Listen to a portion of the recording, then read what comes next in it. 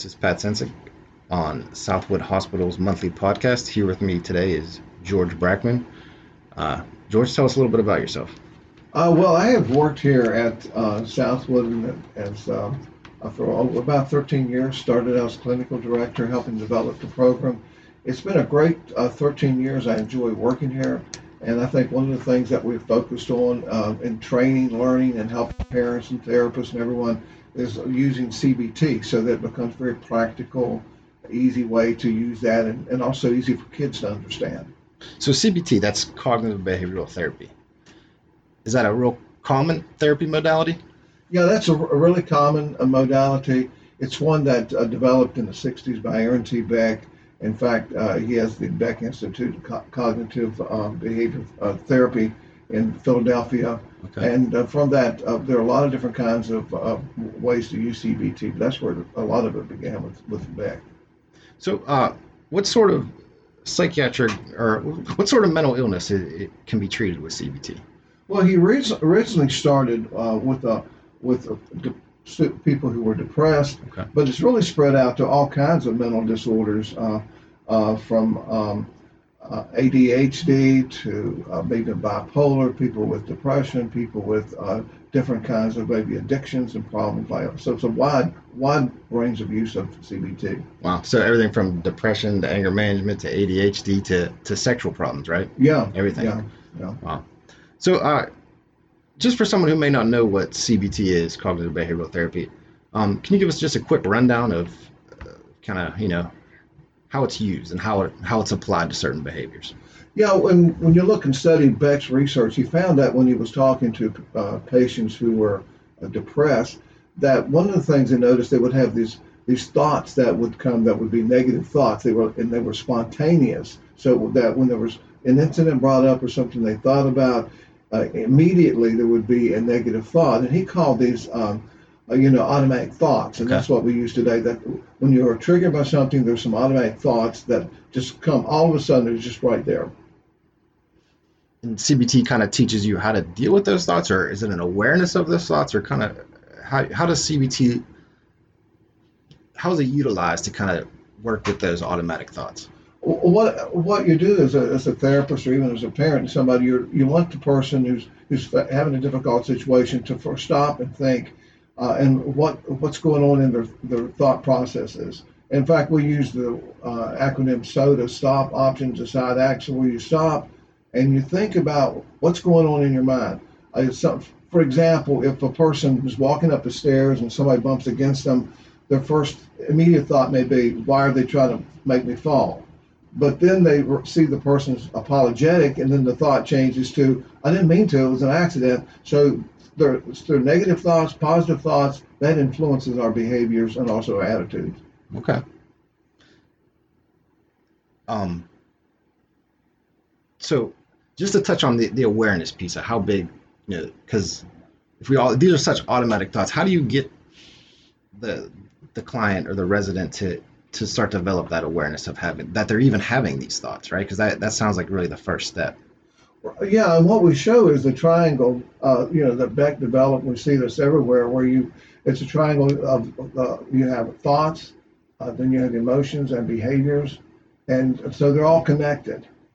And so when people see that they're all connected, then you can break it down and say, okay, in a certain situation, what were you thinking? What were your emotions? What your behaviors? And you write down those and divide those up, and that really helps people do an analysis of what's going on during that time they're triggered. Okay.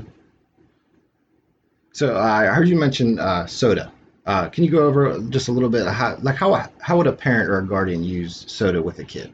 Right, and this is the one we teach parents to use. In fact, I've had parents say they'd already had learned SOTA in therapy they had or in other techniques. And what you're talking about is first of all, when you're feeling some strong emotions, then stop. Just stop what you're doing. Just pause everything right then. Pause everything, right? Just stop. And then what you want to do is kind of look at your thoughts and your options, because you can say, well, I can run away, I can hide, or I can hit somebody, or I can calm down. What are all the things that you can do? And so you can give your child that you're working with, your adult, write down all your options, And then look at that. Let's make a good decision here. So what it does, it slows the process down so a person can make a better decision. I think that's really important. It just like just realizing that there's more than one way to react to a Yeah. situation, and kind of just taking that second or two, because this isn't I'm assuming this isn't a 10-minute process. This is just a in the moment, take that extra few seconds, and kind of evaluating your options. Well, and that's where we have kids. We tell them, look at your coping skills. So count to 10, relax breathing that you mentioned a Mhm. while ago. As you're stopping there, what can you do to stop yourself? Think about something else. Go do an activity. Any way you can get yourself stopped long enough to think about it. So it sounds like psych ed and education and teaching is a big part of CBT. Yeah, it's a big part, and it's the simplicity of it with the triangle that any kids of any age, and adults or parents, and of intellectual disabilities or people with high IQs, it's very a simple process to Okay. learn. And so you mentioned the triangle. What are the points on the triangle? And sometimes I'll see this triangle in different ways, but usually at the top it's like your thoughts, and then you'll have one point will be behaviors, and the other is emotions. And when you're working with someone, sometimes the emotions come so fast, and the behaviors, and then the thoughts, they Right. get kind of all mixed up because it can happen so fast. But and the part of the training is how to separate each one of those. So if you were working with a family and a family is struggling with the kid who's maybe has anger issues, right? So outside of using soda, is there some other techniques or ideas you can give to maybe help the family kind of get their kid to start having that awareness that there are other options and things like that? That's where we use we have the acronym TAILOR. It's like trigger, automatic thought, emotion, response. And Okay. again, we have the parent will say, what's triggering you? And sometimes I will talk to the parent. I say, well, let's see how you can use that before you use it on your kid. Where when your kid is doing something and they're triggering the parent, Yeah. so that you can use that to stop and look at the trigger. What's your automatic thought? I got to go with this again. It's causing. I'm going to be late for work. What's your automatic thought? Exactly. So CBT, cognitive behavioral therapy, really is for everyone. It's just kind of Yeah. really helpful. Um, it's helpful in any personal growth situation, right? Yeah, there's a lot of ways it can be used. There are other techniques that people use for other situations, but it really can help a lot of them. Even kids with autism, it helps them to stop and think about things. Okay. So is CBT often used with other types of therapy? Because what I get from that is there's like motivational interviewing, right? Which is Mhm. kind of, you know, helping someone figure out what the problem is and find that motivation to do it. Because oftentimes working with the kids we work with, they don't understand why they even want to change, right? Like, Yeah, why is my anger even an issue? yeah, Um, yeah. so can you talk a little bit about that? How you get them to that point where they start realizing, okay, this is a change I actually need to make. Because, a kid 12, 13, 14, 15 years old doesn't understand why their anger is a problem. So how do we get them to that point where they're ready to start making some changes? Well, one of the things we do here is we have the kids look at the old me and the new me. Okay. And you look at the options. What happened when you decided on the options that brought you to be the old me and the problems that you have? And then look at what if you change these things, you think about them, change your behaviors, change your attitude, what's going to be the new you, the new me? And a lot of Okay. times that motivates kids because they want the rewards of the new me. They want their family to be okay with them. Right. They want to learn what to do so they don't get in trouble in school or trouble with other kids. And so they want to become the new me. And that helps motivate them.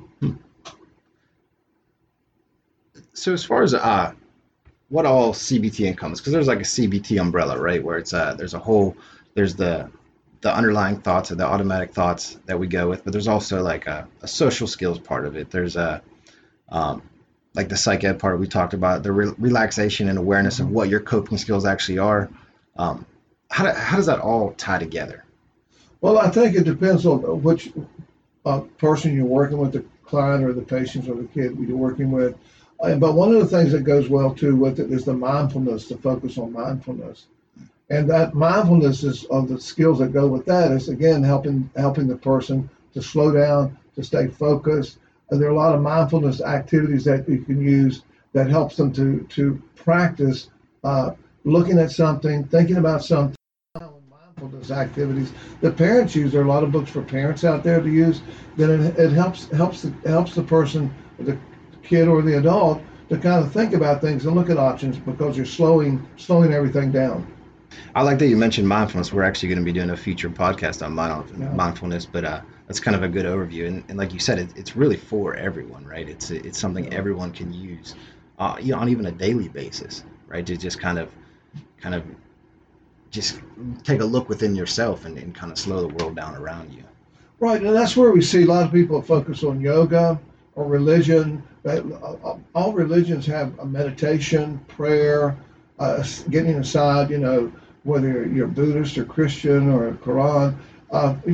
There are all kinds of things that people do in religions to kind of focus and think and meditate. And there's all kinds of benefits from, there's been a lot of research on all those kind of meditation techniques and yoga experiences that help a person to slow things down and rethink things. Absolutely. Um, so what else would a parent or a family do you think it would be important for them to know? Um, you know, if you tell a family on the phone, you say, hey, we're using CBT in session, um, and they ask the question, well, what does that look like on a daily basis? Is it breaking down each specific situation, or is it kind of breaking down in applying them to bigger concepts? Well, I think what a parent can do, and this is what I like about CBT, they can just write out a little form, and I've done this many times when I was in private practice with patients and parents, and you just have three columns: thought, emotion, behavior. And the kid, you say, "What's the situation?" And he says, "Well, I got an argument with my sister, and I got mad, and I tore up her diary." Well, do you look at that situation? What were you thinking? And why did you tear up her diary? What were your thoughts, your emotion? And just break it down and help them to look at it. You can do that at any time with any kind of situation. And sometimes just doing that takes the heat out of it. Right. It takes the anger out of it. So if you're able to identify what the automatic thought is, the thought influences the behavior, Yeah. right? And then the thought influences the emotion, and then the emotion then influences the behavior. Yeah. So Yeah. it's just about kind of intervening early on in that process before the thought becomes the emotion. That emotion may be anger, and then the behavior is punching someone or Yeah. breaking something or yelling, screaming. So yeah, I think it's kind of an interesting way to look at things, if because usually we think, well, he made me mad, so I punched him. But there's so much more in that Yeah. that small scenario. If you really break it down and put some time into it, you can kind of really you can get so much more out of it and kind of figure out where this is coming from. So I'm assuming a lot of times with automatic thoughts, this is something that's kind of ingrained over a long period of time. Is that It that can fair to be, say? and let's take the situation of the boy tearing up his sister's diary. Okay. She does something, and the thought is, she does this every day to me. She sticks her tongue out at me on the way to school. She goes by and kicks my door on the way down the hallway. And so those are automatic thoughts. And so because she's doing this to me, I'm going to tear up her diary. So, and that helps the parent to kind of look back at the history of what's going on, Yeah. too. That it's not just the kid it's the retaliation for a bunch of other things. So it's not just that one incident. It may be history that goes with it. That's a really good point. So as far as cognitive behavioral therapy goes, am I right in saying it's one of the most evidence-based practices out there? Yeah, it is one of the most evidence because you can see behaviors and thoughts and see what the outcomes are. We see it here in our programs here. Kids start in, they learn it, they control their anger, they control their different kinds of urges and emotions. They get control of things. So can CBT help with increasing self-esteem? And kind of what I mean by that is that a lot of the kids that we come here have low self-esteem, and part of that's based on maybe trauma that they experienced early on. Part of it could be based on the fact that they feel like they never make the right decision. So as they start to use CBT and start making the right decisions and start reaping the rewards of safe behavior, can that naturally kind of lead to a positive increase in self-esteem? Yeah, Pat, that's a really good point because you want kids as they get more confidence in controlling things, their anger, and knowing that that they can control their thoughts. For sometimes kids think I can't control what's going in my mind. You can. You can have Yeah. a good bit of control over it. And when they get control over their thoughts and control over the emotions, yes, definitely that adds to self-esteem. And I think the control point you touched on is a really phenomenal point too, because um, with so many of these kids, and especially kids who have experienced trauma, they're looking for control Yeah. over things, Yeah. right? In their environment, and if we kind of can get it into their heads that they can control their thought Yeah. process, that's Yeah. huge, right? Yeah, that's big. That's Yeah. really big. As far as impulse control goes, can kids who struggle with impulse control things, because a lot of the sexual problems we see here at Choices specifically are related to impulse control. Would you agree with that? Oh yeah, impulsivity, Yeah. definitely. So can CBT be used to help with impulse control things? And we have a lot of kids maybe combined with some comorbid disorders like ADHD and Yeah. conduct disorder or something along those lines, and they really struggle with impulse control. How can CBT be effective with kids who struggle with that? I think with those kids, a lot of times you can go to the triangle and look at the feelings, Okay. because sometimes the feelings overpower the thoughts, and they don't even realize the thoughts there. So I think giving them an idea that they can also control. You focus on that aspect, the feelings aspect, Okay. and the feelings and urges and those things, emotions like that really come strong in sexual areas. That yeah, hey, you're having this, and then you're thinking this, and you're acting like this. So let's talk about you feeling. Let's work on that area. So you can really kind of tailor CBT to the individual you're working with. Yeah, you can, depending on what problem they're dealing with. Like if it's just behaviors, you can focus on that, and then you backtrack to the other parts of the triangle. But you can start anywhere on the triangle working with an And individual. that's interesting. So it's kind of like a fluid channel. You don't have to start at the thoughts, right? No, you don't You have always to. want to get to it at some point, but you can start with the emotion or the behavior Yeah, and kind of look, work your way back. yeah, you can just make a list of their behaviors. I looked at my sister. I saw her diary. She did. I grabbed it, and before that, I kicked her door too. You just go, what are your behaviors in all this, and let's see what they are. Then we'll go to the feelings and the thoughts. Wow, that's really interesting. Um, so we touched on all the behaviors can be used to treat with CBT, and how evidence based it is, and kind of the way we use it. Um, and a lot of what we do here is combine CBT and different parts of treatment with sort of a medication regimen. Can that play an important role in kind of treating a behavior along with CBT? Yeah, I think the research has shown for many, many years. I mean that you need you need talk therapy and you need medication therapy, and I think that's what our doctors do a really great job here. Because I sit in all these treatment teams, you do too, and we see our doctors that they don't want to over medicate kids, Right. but they do want to, along with our talk therapy, they want the right kind of medication, and you need that combination. Like I said, even when I'm in private practice, I always encourage talk therapy and get on. If you need medication, get on it.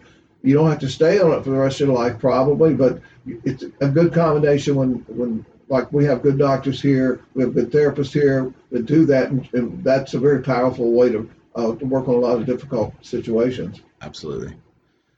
Um, yeah. Thank you for all that information, George. Do you have any advice for families that might be listening?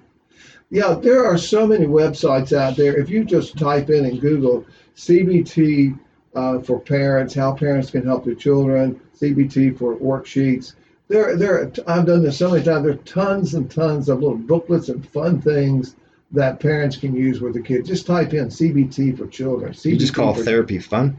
Yeah, Therapy can be fun? It's got to be fun for children. If it's not fun for children, they don't buy into it. Yeah, it's a good point. They don't buy it. It's got to have some fun. And there's so many great things out there that's fun that kids can do for fun. They don't even know they're doing therapy. We don't even use that word. Like sneaky therapy, huh? Yeah, yeah, All right. Well, thank you, Mr. George. yeah. Glad All to. right.